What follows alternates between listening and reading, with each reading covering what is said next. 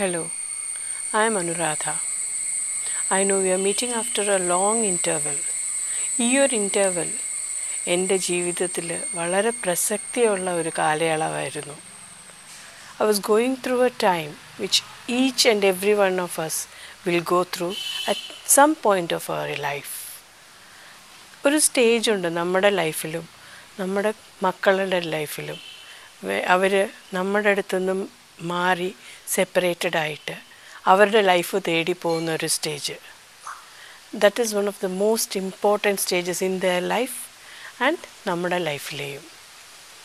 ഒരു കുഞ്ഞ് ജനിച്ചു കഴിയുമ്പോൾ ആ കുഞ്ഞ് പല മൈൽ സ്റ്റോൺസിൽ കൂടെയും പോകുന്നുണ്ട്. അതിലൊരു വളരെ ഇമ്പോർട്ടൻറ്റ്, വേണമെങ്കിൽ പറയാം മോസ്റ്റ് ഇമ്പോർട്ടൻ്റ് ഒരു മൈൽ സ്റ്റോണാണ് ആ കുഞ്ഞ് അതിൻ്റെ പേരൻസിൻ്റെ പ്രൊട്ടക്ഷനിൽ നിന്ന്, കംഫർട്ട് സോണിൽ നിന്ന് മാറി സ്വന്തമായിട്ട് ലൈഫ് തേടി പോവുക എന്നുള്ളത്.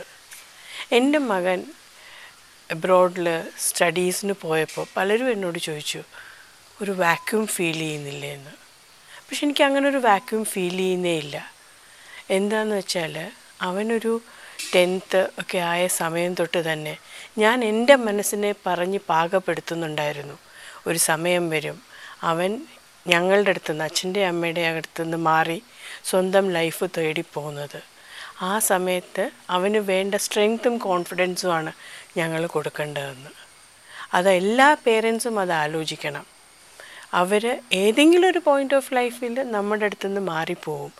അവരെ ഇമോഷണലി നമ്മൾ പിടിച്ചു വയ്ക്കാനല്ല ശ്രമിക്കേണ്ടത്. ആ സമയം അവർക്ക് മാനസികമായുള്ള സ്ട്രെങ്ത്തും തന്നെത്താനെ ജീവിക്കാനുള്ള കോൺഫിഡൻസും അത് നമ്മൾ നേരത്തെ തൊട്ട് അവർക്ക് കൊടുത്തുകൊണ്ടിരിക്കണം. അവരെ ഇൻഡിപെൻഡൻ്റ് ആക്കാൻ നമ്മൾ ചെറുതിലേ ശ്രമിക്കണം. എൻ്റെ മകൻ എയർപോർട്ടിൽ കയറി പോകുന്ന സമയത്ത് എൻ്റെ ഉള്ളിലൊരു മിക്സ്ഡ് ഫീലിങ്സ് ആയിരുന്നു. അമ്മ എന്നുള്ള നിലയിൽ എനിക്ക് വിഷമമുണ്ടായിരുന്നു. But my son made me so proud. ആ ഒരു സമയം ഞങ്ങൾ അവൻ്റെ അടുത്ത് വളരെ ക്ലോസ് ആയിട്ടുള്ള കുറച്ച് പേര് ആ സമയത്ത് ഞങ്ങളെല്ലാവരും കുറച്ച് ടെൻസ്ഡായിട്ടാണ് നിന്നെ. അവനൊന്ന് ഇമോഷണലി ഡൗൺ ആയാൽ മതിയായിരുന്നു ഞങ്ങളെല്ലാവരും വിഷമിക്കാനായിട്ട്. പക്ഷേ എൻ്റെ മകൻ വളരെ കോൺഫിഡൻ്റായിട്ട് വളരെ സ്ട്രെങ്തോടു കൂടി കയറി പോകുന്ന കണ്ടപ്പം ശരിക്കും പറഞ്ഞാൽ ഞങ്ങളുടെ പേരൻറ്റിങ്ങിൽ എനിക്ക് അഭിമാനം തോന്നി. അറ്റ്ലീസ്റ്റ് ഞങ്ങൾക്ക് അവൻ്റെ ലൈഫിൽ ആ കോൺഫിഡൻസ് കൊണ്ടുവരാൻ പറ്റിയെന്ന്. ഒരു കുഞ്ഞുണ്ടാവുമ്പോൾ തൊട്ട് അതിന് ഇമോഷണലി നമ്മൾ വെയിറ്റേജ് കൊടുക്കാനല്ല നോക്കേണ്ടത്. ആ കുട്ടി ഇതാണ് അവൻ്റെ റെസ്പോൺസിബിലിറ്റി, ഇത് അവൻ ചെയ്യേണ്ട കാര്യമാണ്. അതൊക്കെ റെസ്പോൺസിബിലിറ്റീസ് പേരൻസ് എന്ന് പറയുന്ന ഒരാളുടെ റെസ്പോൺസിബിലിറ്റി ആയിരിക്കും. പക്ഷേ ആ കുട്ടിയോട് തന്നെയുള്ളൊരു റെസ്പോൺസിബിലിറ്റി ഉണ്ട്. അതാണ് ഏറ്റവും ഇമ്പോർട്ടൻ്റ് എന്ന് അതിനെ പറഞ്ഞ് പഠിപ്പിക്കണം. ഞാൻ എൻ്റെ മകൻ്റെ കാര്യങ്ങൾക്ക് വേണ്ടി നടന്നു തുടങ്ങിയപ്പോഴാണ് ഈ വെളിയിൽ പഠിക്കാൻ പോകുന്ന പല കുട്ടികളും അവരുടെ പേരൻസും ഫേസ് ചെയ്യുന്ന ചെറിയ പ്രശ്നങ്ങൾ മനസ്സിലാക്കി തുടങ്ങിയത്.